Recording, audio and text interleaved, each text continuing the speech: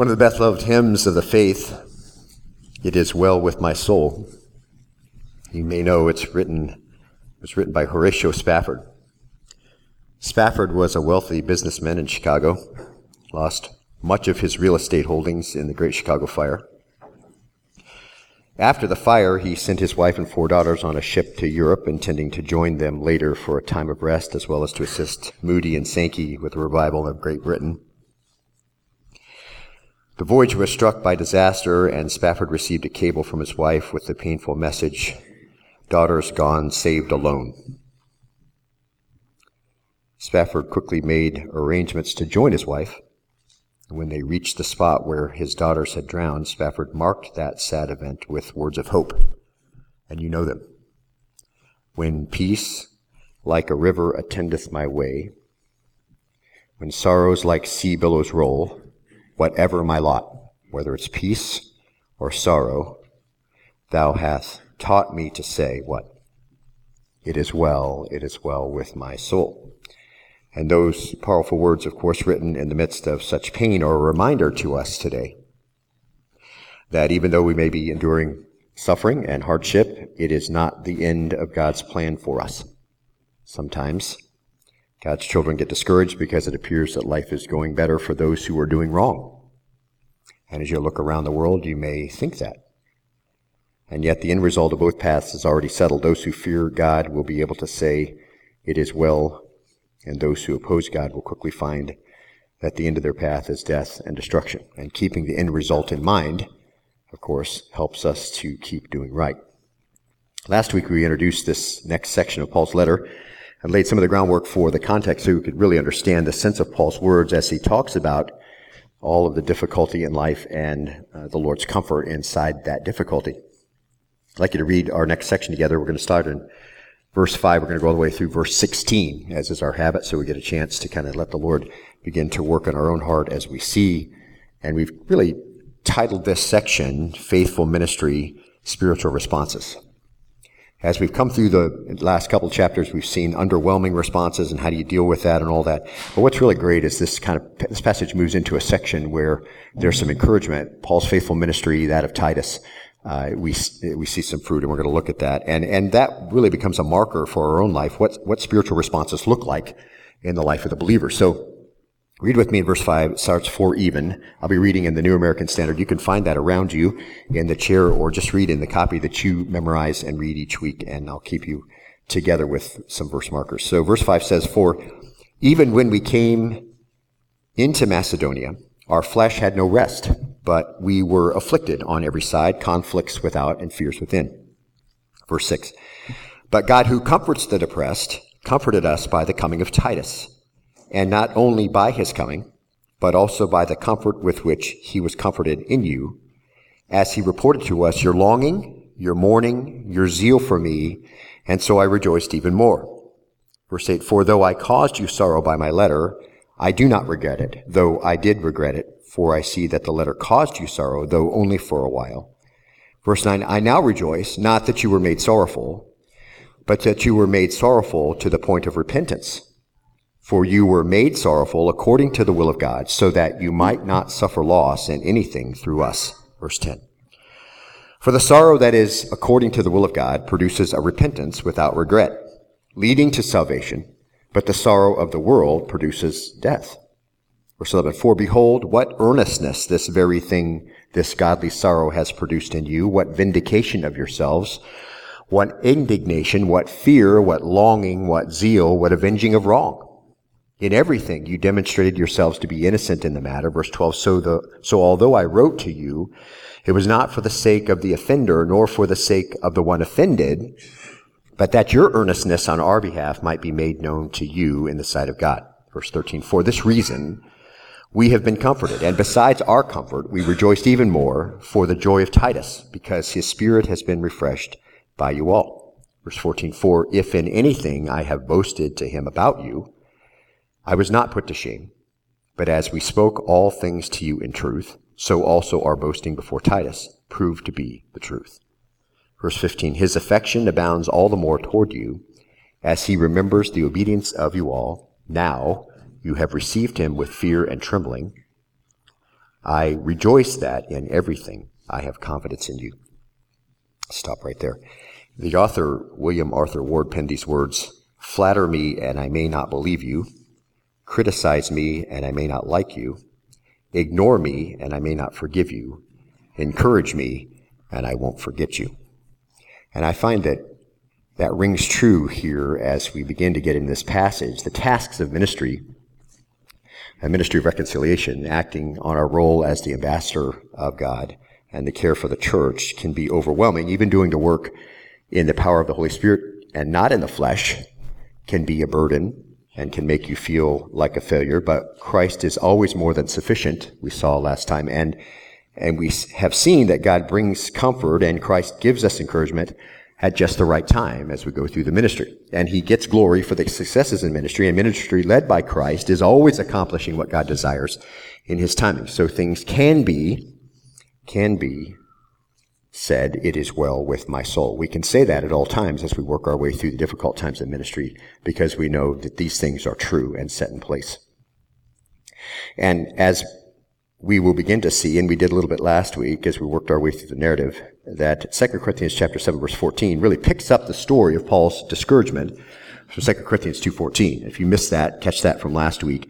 2 Corinthians 2:14 leaves off with, we went to Macedonia, and then a whole parenthetical statement about how to manage the hardships of ministry. And then you get to 2 Corinthians 7:14, and you pick up the narrative again as if he'd never left it. And he talks about coming to Macedonia and how he managed the ministry through the ups and downs, and lets us know what happened when he left Troas and went on to Macedonia. And then through this mostly narrative passage, the first principle we saw of faithful ministry and spiritual responses was this. Number one, God knows right when to give us the relief that we need if we're relying on him for the outcome. And that's just a general overview, and we've seen this over and over in the scriptures, that God knows when to give comfort. He brings it at the right time, and it's always available to us. And so verse 6 elaborates on this principle. Verse 6 says, but God who comforts the depressed. And who is it that comforts the depressed? God, right? And the words, but God, we saw really as a recurring encouragement throughout all the scriptures. It's a display of sovereign initiative or sovereign purpose. God takes the initiative to come at the right time and provide the comfort that we need. Paul is very familiar with God's impeccable timing. He talks about it over and over again. We did kind of an overview last time, and you can catch that if you'd like on your own time. But for our purposes and for our good, he does these kinds of things. And this is sovereign initiative. And all throughout the ages, he knows when it's time to step in. And that's a wonderful phrase as we begin to read through it. And as you kind of mark that through your Bible, you'll see that along the way, the mercy and the comfort God provides to his children becomes very evident. The salvation that he provides at right the right moment and all of that. He knows, Paul knows this is God's nature. Nothing's going to convince Paul that this isn't true. And we see this over and over again. We are to look at our lives as tools, really, that God is preparing for his own purposes and for his use. And you are not a victim of uncontrolled circumstances. That is never the case for a believer. You are never the victim of uncontrolled circumstances. God in his sovereignty will sometimes have us go through very difficult times of suffering. And so these circumstances, though, are not circumventing God's ultimate plan for us any more than they did for Paul. Any more than they did as we looked last week at Joseph. It's working in harmony with it. And he knows how to comfort. It's always available. And that's what we saw repeated to us again and again, as Paul has kind of gone around this point numerous times in his letters. So it's as if the Holy Spirit really knows we need constant reminders of the truth that you are not a victim of uncontrolled circumstance, that the Lord is going to bring comfort in his timing, and when he brings that comfort, we can comfort others. Now, it says about God who comforts the depressed, comforted us by the coming of Titus. And our second principle, just obviously of faithful ministry and spiritual responses, was you can be sure God always brings that comfort. And we've seen that over and over. God who comforts, parakaleo, the compound verb parakaleo, para is beside, kaleos to call. This is God's nature. As we saw last week, the apostle found himself stretched thin in Macedonia, and God is the only one who can step in and help. And then we saw the disposition of those God is particularly interested in comforting, and that is whom? That is the depressed. God is particularly interested in comforting the depressed. So that's part of what goes on as God is inclined to those who are, in the adjective tapenos, literally low-lying. God is inclined to those who are low-lying. So don't think that your hardship and your difficulty and your feelings at some given point in your life are ignored by the Lord. He is particularly interested in comforting the depressed. And God is the only one who can do it. Again, we seek comfort from all kinds of things. We think comfort from the pharmacy. We think comfort from counselors. But this is not where comfort comes from. It can come from a counselor as long as he is pointing you or she is pointing you towards the sufficiency of the Christ in the Scriptures and your ability to be whole because God has shown that you can be. And beloved, I talk about this a lot because this is a pervading problem in our culture, even among believers. A pervading feeling of being depressed and down and downtrodden and a victim and all of that kind of stuff. Listen, this is not where the Lord's going to have you for you to be victorious and a comforter to other people. You can't sit there, okay, and say that this is where the Lord has me right now and I'm helpless to do anything. Comfort comes from the Lord inasmuch as you can get it from someone else if they bring that comfort that comes from the Lord to you. But what I've found most of the time, especially in modern counseling, is what people are doing there is developing dependence. They're creating a dependence, a continuing recycling of a client to come back because that's where the money is. And I'll just be clear about that. Okay? If you're a counselor and you're helping focus people on the sufficiency of Scripture, particularly if you call yourself a biblical counselor, and you're focusing people on the sufficiency of Scripture and the fact that you are not a victim of uncontrolled circumstances, and that, in matter of fact, God is particularly interested in comforting the depressed and brings that comfort so you can go full circle and be a comfort to others. If you're not learning that, then all you've been learning is how to be a dependent on that counselor. Okay? And you need to divorce yourself of that whole situation. So, I say this a lot just because this pervades the church, okay? And you don't have to live there. You know the disposition of the Lord. You know much about Paul's attitude and much about Paul's life. And you know how this was all accomplished, okay? And he confidently says this over and over again. We're going to see another way he cycles around again here in just a second. It's just so encouraging to us that this is what the Lord does. The low lying. He's interested in those brought low with grief, brought low with hardship. Wherever you are, God is the only one who can do this. And he does it. And he does do it, and it is who he is, and the word comforter as a noun is the name of the Holy Spirit. So obviously, part of his nature. Paul says God stepped in to help.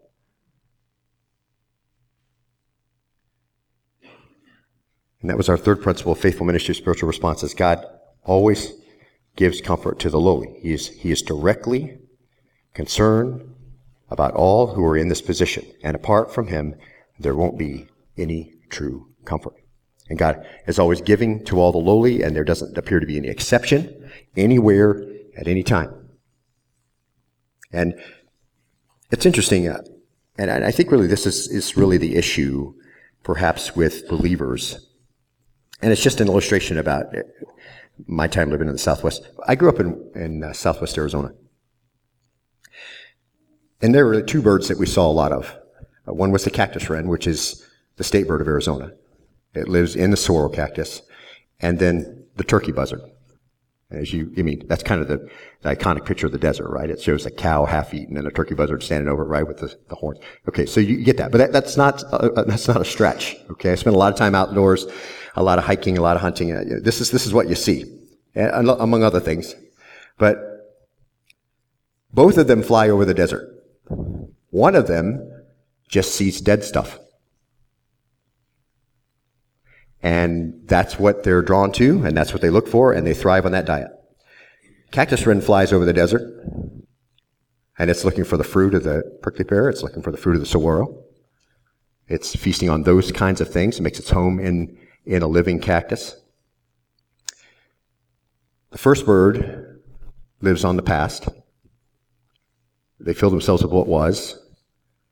Cactus wren lives on what is now. They make their home there. They seek their new life. They fill themselves with freshness of life. Each bird, really, the idea is that each bird finds what it's looking for. And I realize the illustration falls short of where the Lord would have us. But I think that you can get the picture, because this is the issue with believers. If you are looking for comfort, it's there. And you'll find it. And you'll find that which is life indeed. if you're looking for that. Because the Lord is very clear about it, that he comforts the depressed and that he is an ever-present help in time of trouble. And you are going to be then fulfilling God's purpose for your life as a life giver yourself. But if you're looking for the past and you want to dwell there and you're going to fill yourself up with that, then that's all you're going to see and that's all you're going to know. And life will be overwhelming to you. And so we know God comforts the depressed. And beloved, this is not a word game that you're playing in your head. I know I can be encouraged. I can be encouraged. God wants to encourage me. It's not a word game. It's a reality of your life. And you need to begin looking for that. Perhaps it comes in the form of a person who's by your side all the time and constantly encouraging you, or writing you little notes or whatever it is. It's the Word of God that constantly says and speaks words of encouragement and comfort to you. We know he comforts the depressed. It's not a word game. It's not a mind game. This is a reality for every believer. And to experience it, you have to start, here's the thing. You have to start looking for the beauty of that reality. Okay? If your identity is that you're a victim, that's all you're ever going to see. If your identity is what's past, and that's where you live, then that's all you're going to have. You're never going to get to the point where you become, in that full circle, a comforter for somebody else. I don't know where you are in all of that, and hopefully that doesn't affect you, and you understood that, but if it's helpful to you, I want you to know this is the encouragement that comes from the Scripture. This is the reality of your position. And what you look for as you really fly over this terrain of the Bible, what you look for in your Christian life is what you're going to find. If you're looking for that comfort, it's definitely there, because we see that over and over again. So God, who comforts the depressed, comforted us by the coming of Titus, and God's good like that. And at the right time. This comfort for Paul came in the form of a person, the timely arrival of Titus, we're going to see today from Corinth, and the message that he brought with him. So not just his arrival, but what he said. And it's good news of spiritual responses for a faithful minister, and we get really a breath of encouragement for Paul, and comfort and joy. So from verses 6 through verse 16, 2 Corinthians 7:6, God who comforts the depressed comforted us by the coming of Titus. So it starts with comfort. And then at the end in 2 Corinthians 7:16, it says, I rejoice that in everything I have confidence in you. So it ends with joy. And in the middle, in 2 Corinthians 7:13, for this reason we have been comforted, and besides our comfort we rejoice even more for the joy of Titus, because his spirit has been refreshed. So in the middle there's comfort, joy, and refreshment. So it's all through the section, okay? It's not hidden, it's not marginal. This is exactly what was supposed to occur. It came at the right time, and this is what's always available. So in the middle there's comfort, joy, and refreshment. At the beginning there's comfort. At the middle there's comfort. So this is just where it is. And it's important to remember that just because Paul had all of this, and this is the second thing I want to really drive home today. Not just that you're going to find what you're looking for, but just because Paul had all this comfort, catch this, beloved, it doesn't mean there weren't any more problems. Okay? The comfort comes, and that doesn't mean that's the end of all the difficulty. And that's our next principle of faithful ministry and spiritual response. That's number 4. The comfort God brings doesn't mean the end of problems that caused the depression to begin with. Okay? Paul was down. He was downtrodden. No question. It's not a sin to be there. Okay? It's a sin to stay there. You don't have to stay there, because the Lord comforts the depressed. And you can make that cycle back and start comforting somebody else in this very similar situation. And this, of course, point is not directly listed here in this passage, but it's clear from the rest of the letter that the problems and struggles that Paul had were not removed. And all you have to do is just keep reading on in the letter, and you realize that the problems continued for Paul, and he had to address them. See? In fact, you get to chapter 10 through chapter 13, and what's he doing? He's talking about other issues. This is a letter to the church. And to illustrate the very important point, that the Lord can bring comfort to the depressed and bring victory and success in his eyes, in your life. We see chapter 12, that even though Paul asked for the Lord to take away a certain problem he was having, the Lord said no. In 2 Corinthians 12:8, and we'll get there in a number of months, but it didn't matter here what the situation was that caused Paul the grief, okay? Whatever it was. In fact, Paul said, it tormented me. And if you look at verse 12:8, you would see that. And he had a thorn in the flesh, We're going to talk more about perhaps what those things could have been. But regardless, he makes a very broad application later, so we know that it wasn't some certain thing only that Paul suffered. It had a lot of things kind of taken in with it. But the fact of the matter is this. So he has this difficulty. He calls it a thorn in the flesh. It's a hardship, no question. And then it says this, and I love this dialogue between Paul and the Lord. It just shows you that Paul's just like you and I, okay? So he says, concerning this, I implored. That's parakalisa, aorist, active, indicative. And you know this, the verb form of parakaleo. I implored. I called alongside. I called the Lord alongside. I implored the Lord, okay? I implored the Lord 3 times that it may leave me. So here's a difficult situation that he's in. And he is very honest and transparent here and says, 3 times I asked the Lord the very same question. How many have asked the Lord the same question more than 3 times about a difficult situation and you wished he could take it away? Of course. Yes. Everybody has done that. Lord, I'd really like this not to be the case right now. Could you please take it? And it's in the aorist tense. So I implored just means that Paul is recalling every individual point in time when he came before the Lord and said, please, Lord, deliver me from this difficulty. So, we know where Paul is. He's recalling the points in time. He called the Lord alongside for deliverance. Paul received comfort. We know that for sure, right? We see it over and over again. But that doesn't mean that the problems were over. He pleaded with the Lord to take it away. And no doubt each time this is what Paul understood from the Lord. Verse 9 says this. And he said to me, my grace is sufficient for you. So the Lord says, my comfort, my strength, my presence is enough to meet the needs that you have. For power is perfected, teletai, present passive indicative. My power for your life is perfected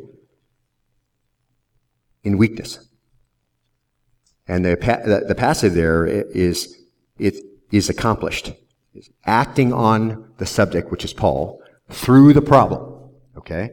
So I'm going to bring you power perfected in the middle of your weakness.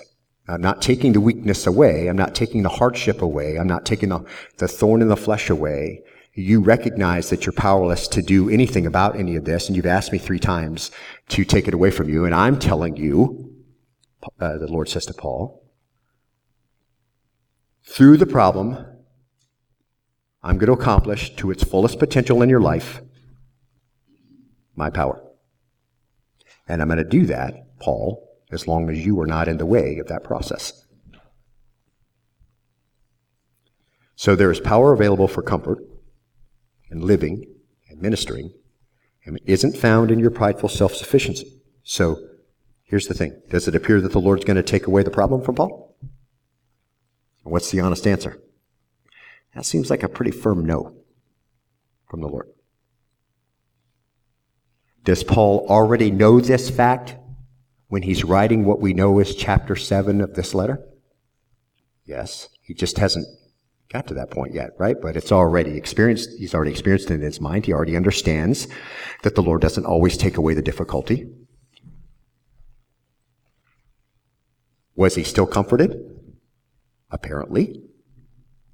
He said he was very comforted in the coming of Titus and the report that Titus gave. Were the problems gone? No. 10, 11, 12, 13. We're going to see them still there. Obviously, they're still there. Paul's relaying to us about a conversation he continued to have with the Lord. 3 times he had it. See? And how did Paul respond to that answer? Of no. I will strengthen you in the middle of your weakness. My power will be perfected in you in weakness. How did he respond? Did he walk away kicking the dirt and saying, man? Did he say, this is so uncool? No. Did he sulk away and slam the door behind him like your children do sometimes right before they get a spanking from you, I hope? No. What was Paul's settled response? Here it is. Here it is, okay? Are you ready? This is the guy who asked the Lord 3 times in a row, please take this problem from me, and every time the Lord said, no, my grace is sufficient for you, my power is perfected in weakness. So here's Paul's answer, his settled understanding. And he knows this when he's writing this earlier portion we're looking at, okay? Most gladly, therefore, I will rather boast about my weaknesses so that the power of Christ may dwell in me. That is Paul's settled attitude, see? The Lord's not going to take away my trouble. Some of it's going to remain. I'm going to still be troubled by it. It may be an individual, it may be a circumstance in your life, whatever it is, okay? He's still going to trouble me, but he has promised to comfort me and perfect me and make me like his son. Therefore, Paul says, I will rather boast. Future middle indicative. Mark this, beloved, and this is so important to this point, and one that believers miss so often. Literally, this will be my firm resolve. So if you think about a time stamp, and you just think when Paul is having this conversation with the Lord, and the third time has said, no, I'm not going to take it away. Paul says, okay. And this is the wrestling that has to go on with this understanding of the reality of your life. There has to come a point when you have a firm resolve and you will say, because that's what Paul says, future middle indicative, I will rather boast. See, this is my firm resolve. Rather than complain, I'm going to live my life from, this is what it means, here on out. That's the future tense. From here on out, this is the direction I'm going to go, see, to glory in the fact, that's the middle voice, so the subject is doing the acting. I'm going to glory in the fact, it's a volitional response. From here on out, I'm going to glory in the fact that God has chosen to work through my weaknesses. I'm going to be right here, perhaps till the Lord comes. I may have this difficulty all of my life. It may be a physical thing, it may be a job thing, a relationship thing, I don't know. And we're going to see in just a minute, it could be any number of things. And I think everything that you can ever have that bothered your life is going to fit under one of these headings in just a second. We'll see. So in other words, here it is. He's chosen not to fix it, and I've chosen to rejoice in it.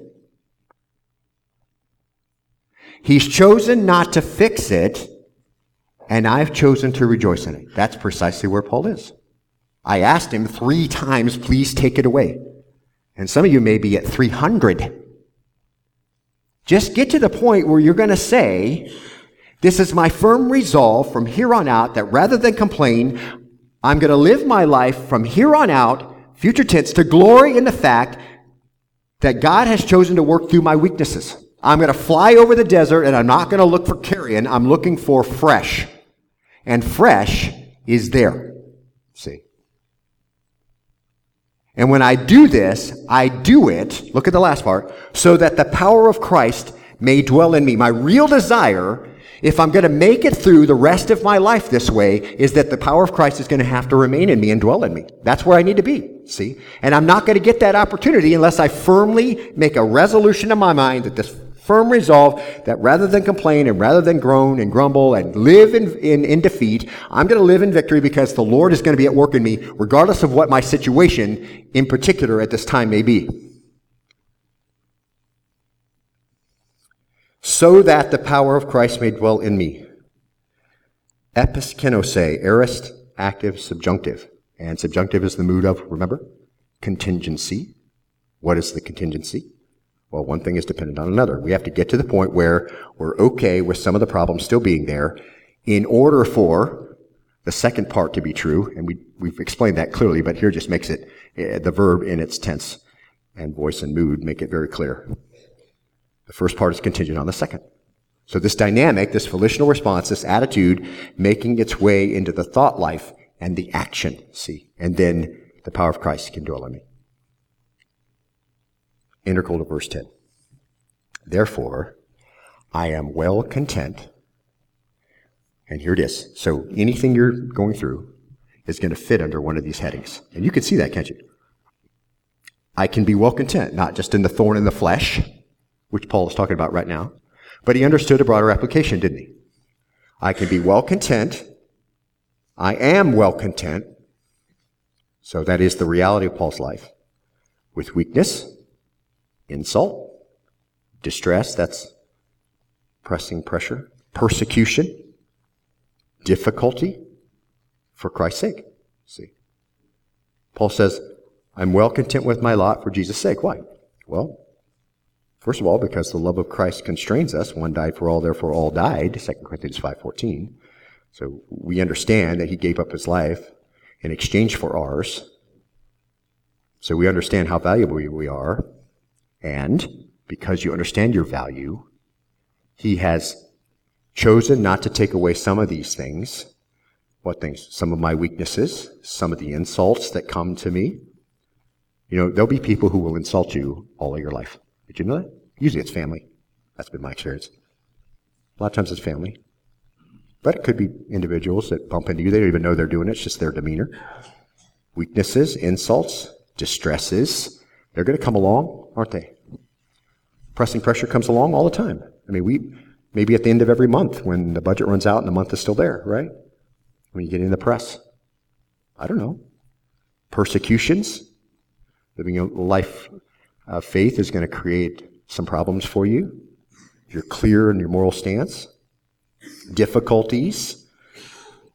I'm resolved to rejoice in that fact. Why? Because he's promised to work through them without promising to take them all away. And I'm okay with that. See? And what is the sure outcome of your faith in him then? For when I am weak, then I am strong. Not in your strength, in his, which is far superior. So, in 2 Corinthians 7:6, but God who comforts the depressed, comforted us by the coming of Titus, starts with comfort. And the only qualification necessary to receive the comfort of God is that you're his and you need it.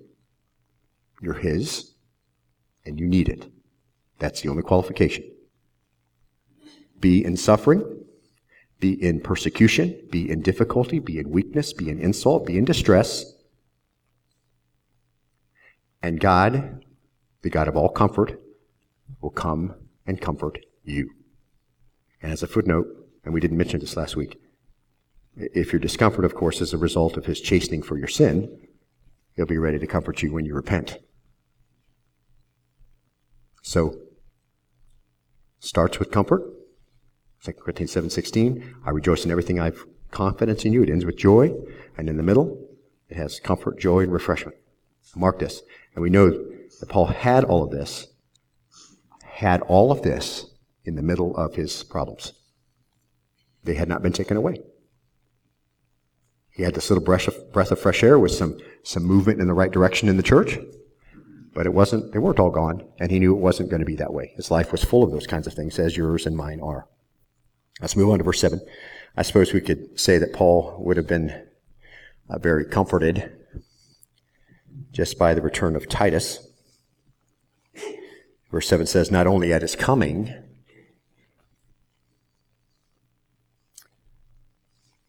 it would have been enough just to have him there, right? So Titus comes back. So we jump from 2 Corinthians 2:14, we move up to 2 Corinthians 7:6, and then he says Titus came.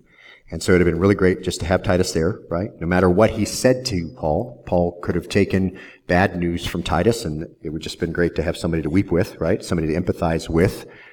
When you're both invested, if you have another minister who's ministering in the same group of people, and you have hard things, it's great to have them there because you can be a blessing to one another and weep with one another. But Paul could tell that something was happening in Corinth, and he says, but also by the comfort with which he was comforted in you. Apparently, Titus was depressed as well, and we'll get to that in a later time. And it says at the bottom of this passage that Titus was also encouraged by what he saw in the church. And so Titus is having a difficult time, and he, as we suspected was probably the case. And just anecdotally, we all know about trouble between people. If you're ministering, you know the difficulties individuals can have, and it impacts everybody, and Titus was no exception. And I can imagine in my own mind that, what Titus' fleshly reaction of being asked by Paul to go to Corinth and deliver a difficult letter, it would have been, oh, great, that's how I want to spend spring break, dealing with relationship issues. Instead of going on, to the coast, I'm going to Corinth, and I'm going to be spending some time there with difficult people. That could have obviously been a fleshly response, right? I'm sure this is not how Titus reacted, in spite of the difficulty that it could be a part of the trip when he's sent there with the harsh letter.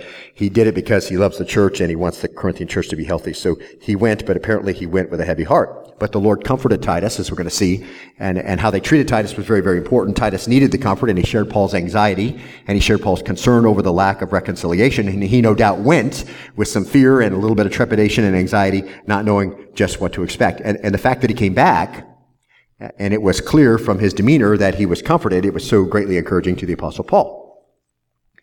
It's hard to know, of course, but the Corinthians had opened their arms and their heart to Titus and some other things, and through that response, Titus is comforted.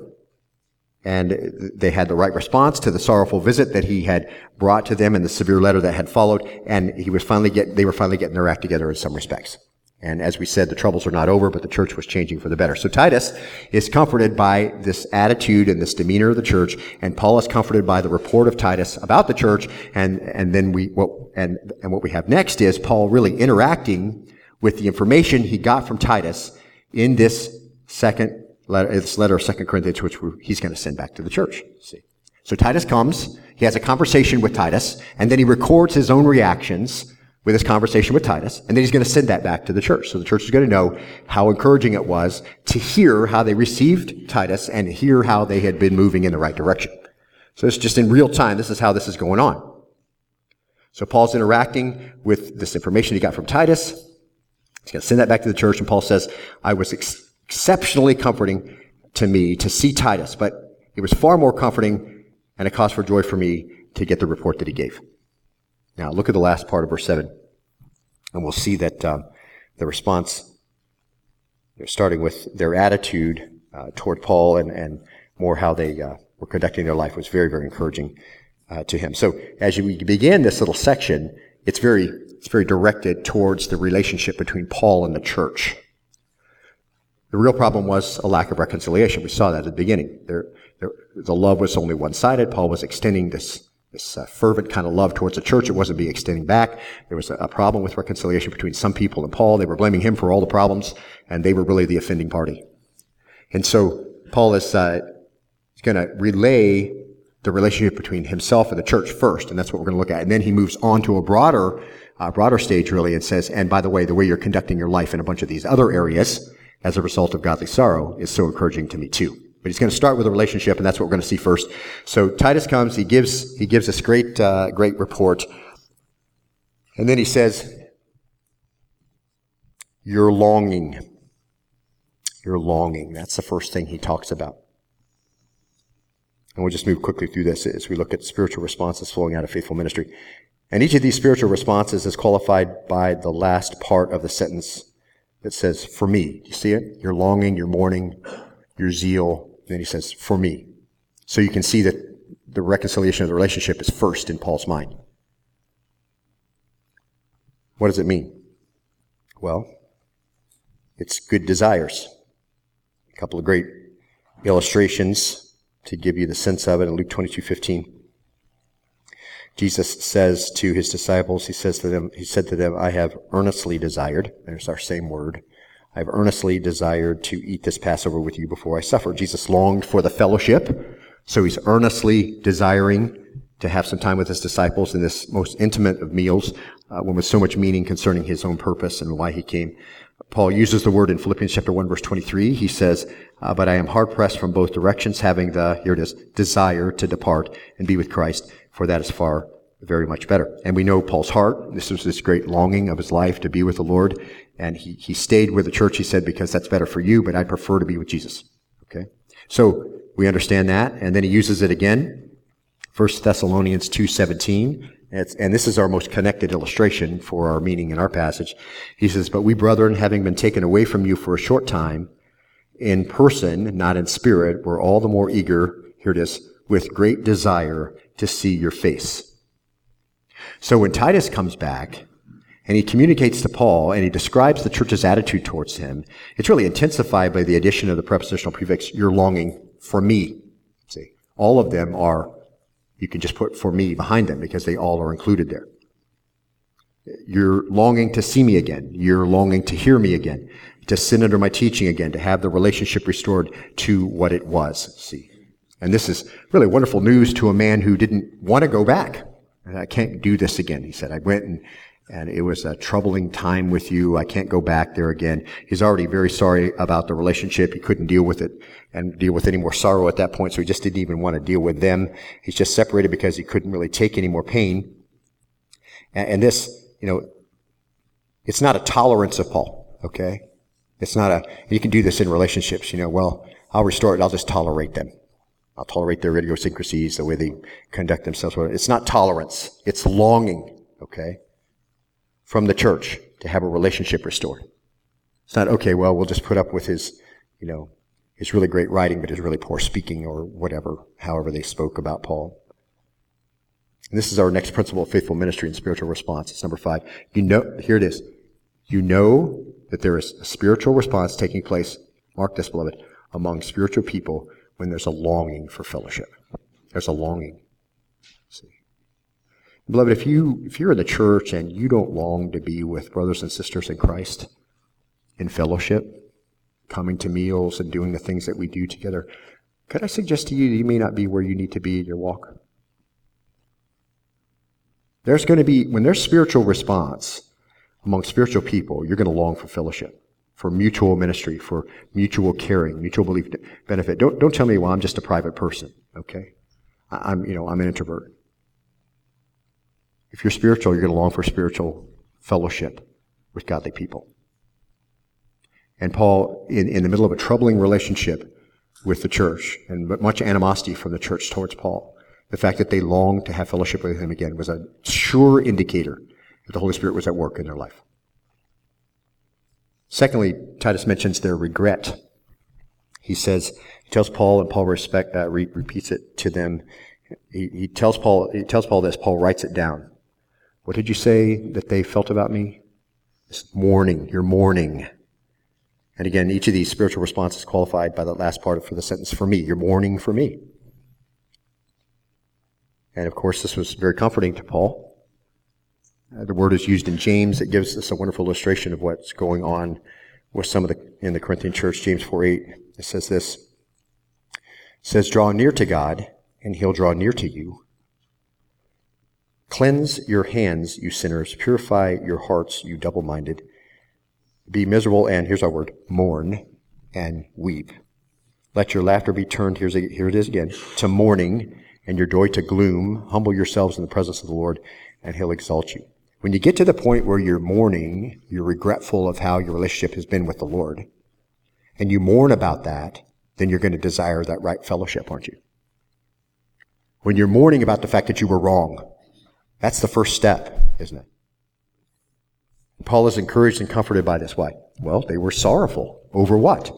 Well, over their sin against Paul, and over their breach of that relationship, and over what they'd done to bring him pain. And that's really our next principle of faithful ministry and spiritual responses. Number 6, you know that there is a spiritual response taking place among spiritual people when, what? There's an intense sorrow over the broken relationship. I'm not just talking about just blowing stuff off. We do this so often in the church. Well, you hurt somebody with something you say or whatever. It's just like, oh, whatever. That is not a spiritual response, okay? That's not a spiritual response. Spiritual things are happening when there's a mourning over anything that might be done by you to violate that relationship. Now, some were no doubt regretting that they had mistreated Paul. Certainly, they were regretting their gossip. They were regretting their backbiting, their slander. They were regretting, as we looked at last time, the ministry of Hebrews 13:17 they had created for him, which was what? Not profitable for them. They weren't submitting to him. He was troubled. He didn't have the heart to do ministry or have vision or anything. He was just struggling in Troas. And he came on to Macedonia and it wasn't any better. So they made the ministry a grief. They would know that even more when they received this response after, Titus talks up to him about it, and he talks about the grief that he's had, and they'd made that ministry a grief. Perhaps they were mourning over their mistreatment of Paul, and it made his ministry unprofitable. They wept over the foolish actions and the broken relationships, and by this time, the issues were in the past. And yet they wanted to make them right. They didn't just move on. See? Well, it was past. They had a mourning for the broken fellowship and their part in it, see. And then the next thing we see, this is the third thing, really, as it relates to reconciliation. It's going to move out broader to their conduct. But right here is reconciliation. He says zeal, your zeal. Again, with the last part of the sentence, it's qualified by for me, your zeal for me. And of course, very comforting to Paul to know this. Interesting word, zeal, not easily translated. I'm trying to grab the sense of it. In Hebrews chapter 10, and verse 27, I think in our modern English application of zeal, we just think about somebody who's excited and had a lot of zeal, right? He brought some zest to the ministry. That's not how Scripture describes it. So the idea of zeal here, Hebrews 10:27, this is our word, but a terrifying expectation of judgment and our word, fury, of a fire which will consume the adversaries. When the Lord brings the good news and people reject it, this is the contents of Hebrews 10:27, and you heard the good news and you thought it was great, and then you just went ahead and did what you were doing before, all people can expect is a terrifying expectation of judgment and the fury of a fire which will consume the adversaries. It's also translated fierceness. Zeal is translated fierceness in the Word of God. Zeal has really two sides to it. It combines two emotions, love and hate. If you want to get this, the feel of zeal in the Scriptures, it's two. And the idea from the Scriptures, there's such a strong love for someone, as it is here, Paul, or certainly something. You have this strong love, and you hate anything that harms that individual or that thing, see? So it's a combination of love and hate, where you would have zeal, you have an overwhelming affection, and at the same time an overwhelming protection, see? So this is very meaningful for Paul, that he hears the church has a zeal. Titus explains it to him that way. And that's the idea we see from David. So we can get the sense of what this should look like in your own life. If you're looking for a spiritual response to reconciliation, if you're looking for a spiritual response to how you're supposed to interact with people in the church, see, that's the real-time application for us. In Psalm 69:9, David says, "For zeal for your house has consumed me, and the reproaches of those who reproach you have fallen on me." So David's looking at the temple, he's looking at the house of God, the place of worship, and he says, "Zeal for your house has eaten me up." And that's a strange thing to say, isn't it? Zeal for your house is eating me up. That really gives the sense of the emotion some in the church now have for Paul. David combines the affection in Psalm 84:1. He says, "How lovely are your dwelling places, O Lord of hosts. My soul longed and even yearned for the courts of the Lord. My heart and my flesh sing for joy to the living God. For a day in your courts is better than 1,000 outside. I would rather stand in the threshold of the house of my God than dwell in the tents of wickedness." In other words, David says, I love all that is about you, God. Everything. But zeal's eating me up. What's that mean? Well, it's just this.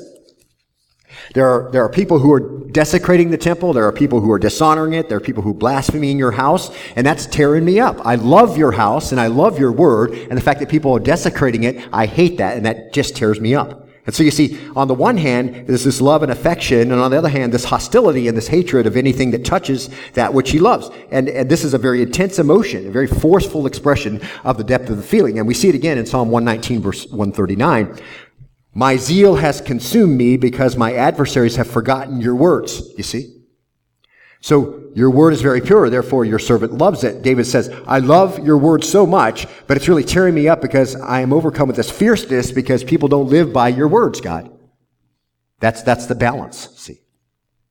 And of course you remember John 2, verse 17. The disciples remembered that it was written, "Zeal for your house will consume me." So Jesus comes to Jerusalem in the beginning of his ministry, and he makes a whip. And what's he do? He goes into the temple, and he drives all the money changers out, and it is not pretty. He kicks over all the tables, and everybody's upset. They're like, "What do you think you're doing, and where'd you get this authority?" And he just walks in there, and he just takes over the place. And it's because he loves the house of God. Do you think he loves it a lot? Of course he does. And he hates the terrible things that are going on there, and the iniquity that's going on there. And so he makes a whip, and he cleanses the temple. And when he does it, his disciples remember Psalm 69:9, and they say, "Zeal for your house will consume me." They remember that exactly spoke of Christ, and they made the correct application. So this is our next principle of faithful ministry and spiritual responses. It's number 7. You know that there's a spiritual response taking place among spiritual people when there is a zeal for the solidarity of relationships in the church. See? There's going to be an intensity among spiritual people, a zeal that will not allow relationships to be fractured. You shouldn't be just fine with allowing a relationship to just spin off in some direction as a result of something you said, and you just don't care about it. See? That's the opposite of spiritual responses, okay? That's the opposite. There's going to be an intensity among spiritual people, a zeal that won't allow relationships to be fractured. And beloved, mark this. It's going to require fervent love because people can be annoying.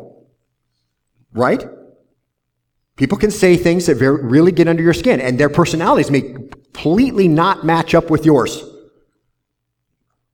And so you're going to have a fervent kind of love. If you're going to have this kind of fierceness about the solidarity of the unity in the church and the solidarity of unity of relationships between people, then you're going to have a fervent kind of love, a stretchy kind of love that just kind of covers over a multitude of sins because they're going to offend you.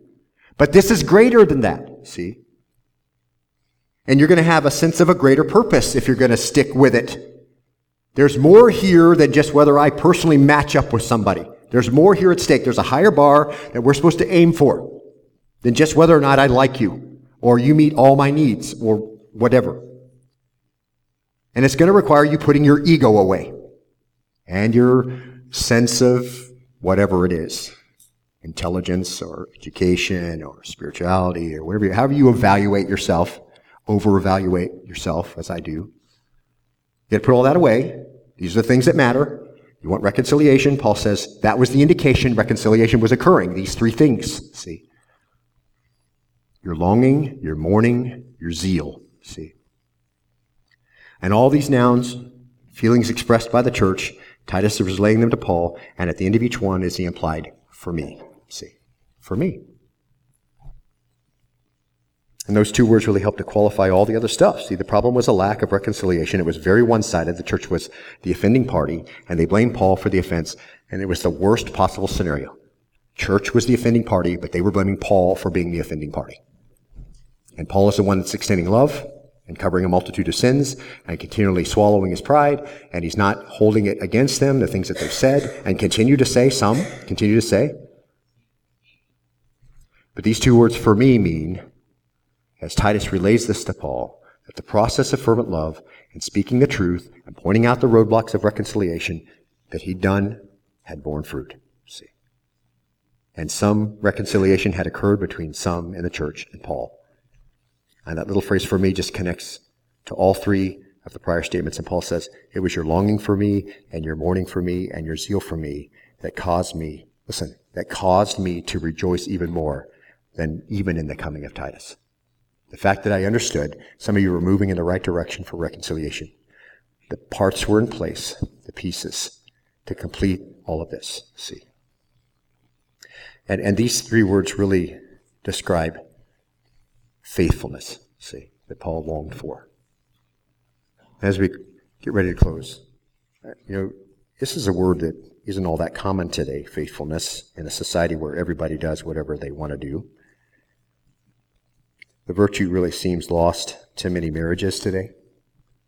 It's lost to families, it's lost to churches, it's lost to friends. Faithfulness is lost in jobs. People switch as often as they possibly can for one purpose, just to climb the corporate ladder. And it's what Paul longed for from the Corinthian church, faithfulness. Many of these people he had led to faith. He'd established this church as an island in the middle of all this iniquity and all this idolatry and all this stuff, immorality that was going on in Corinth. He'd led them to faith. He'd preached them for 18 months. Many of them were discipled by him. And this is what he longed for, see? He taught most of them. And this virtue is one of the greatest for human relationships. And it means that you have a longing to do right to the other person. And faithfulness means that you will mourn whenever you do anything at all that could harm that relationship because it's so precious. And it means that your faithfulness will be zealous of anything that could wreck that relationship. So you're always on guard for that. And guarding that relationship and that unity in the church with everything that you have. And beloved, I hope you're faithful to God in that way. I hope you have a longing, and I hope you mourn when you do anything that could cost a harm to that relationship. And I hope you have a zeal for that relationship with God, and nothing interferes with that. See? Because if that's how your relationship with the Lord is, then there's going to be really great ground to plant the seeds of reconciliation and faithful ministry among other people. See? I hope you're faithful to your husband or wife in that way. I hope you're faithful to your children that way, and on out to your friends and your brothers and sisters in Christ and the church and those who lead ministry. And if you haven't been, and these things are not present, make it right. Bridge the gap. Don't just blow it off. Oh, well, let's just pass. It doesn't matter. It matters. Because those are spiritual responses by spiritual people.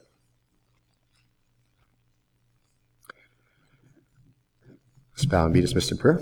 If you would with me, just give our hearts a chance for the Lord to speak. Isn't the time right now to manipulate you in any way? The preaching of the Word of God brings about change for people with open hearts and a volitional will to act in the power of the Holy Spirit. And that's what we look for right now. A joy and opportunity to bring our own hearts in line with what we see very clearly presented here, what brought Paul so much joy in the middle of a very hard relationship with perhaps the worst church in the New Testament. But there were little movements in the right direction which caused so much joy to be with Paul. So much comfort. Even in the middle of the problems, the Lord didn't take them all away. They were still there, but he could rejoice. So, Father, we thank you today for an opportunity to just look at these kinds of things that are spiritual responses from spiritual people, a longing, a mourning, a zeal for the relationships that are broken, relationships that are fractured. It is the beginning of the right relationship between a horizontal relationship, and that it restores that fellowship with you. So, Father, we really desire to see that be true to whatever extent it needs to be applied here, and however it ripples out from each individual here in whatever relationship they may have or not have with those who are around them. If we're going to be yours and we were delivered from the kingdom of darkness into the kingdom of your beloved Son, then apparently there's going to have to be a significant change in how we interact with people. So, Lord, I pray that you'll point out the fleshly responses that we've gotten so used to doing. Maybe even since coming to faith, we've got into a pattern of a harshness and an unkindness, or a backbiting, a gossiping, all with a spiritual flair, of course. And Father, bring conviction where you need to. I pray that you'll remove the faulty parts and put the right parts in, as we so much desire to model ourselves in such a way that there is a significant difference between how we live and how the world lives. So have your will and way here, we pray. We thank you for in just a moment we're going to have a missions presentation, short-term missions thing that's going to be going on. Lord, I pray that you'll guide us as we think thoughts about the Great Commission, the outreach into the world, and the Great Commandment of loving. I pray that we'll be able to put those to work knowing that's our purpose. As we teach the Word each day, Lord, bring us in conformity in those things, I pray. This is the name of your Son, Jesus, and all God's people said. Amen.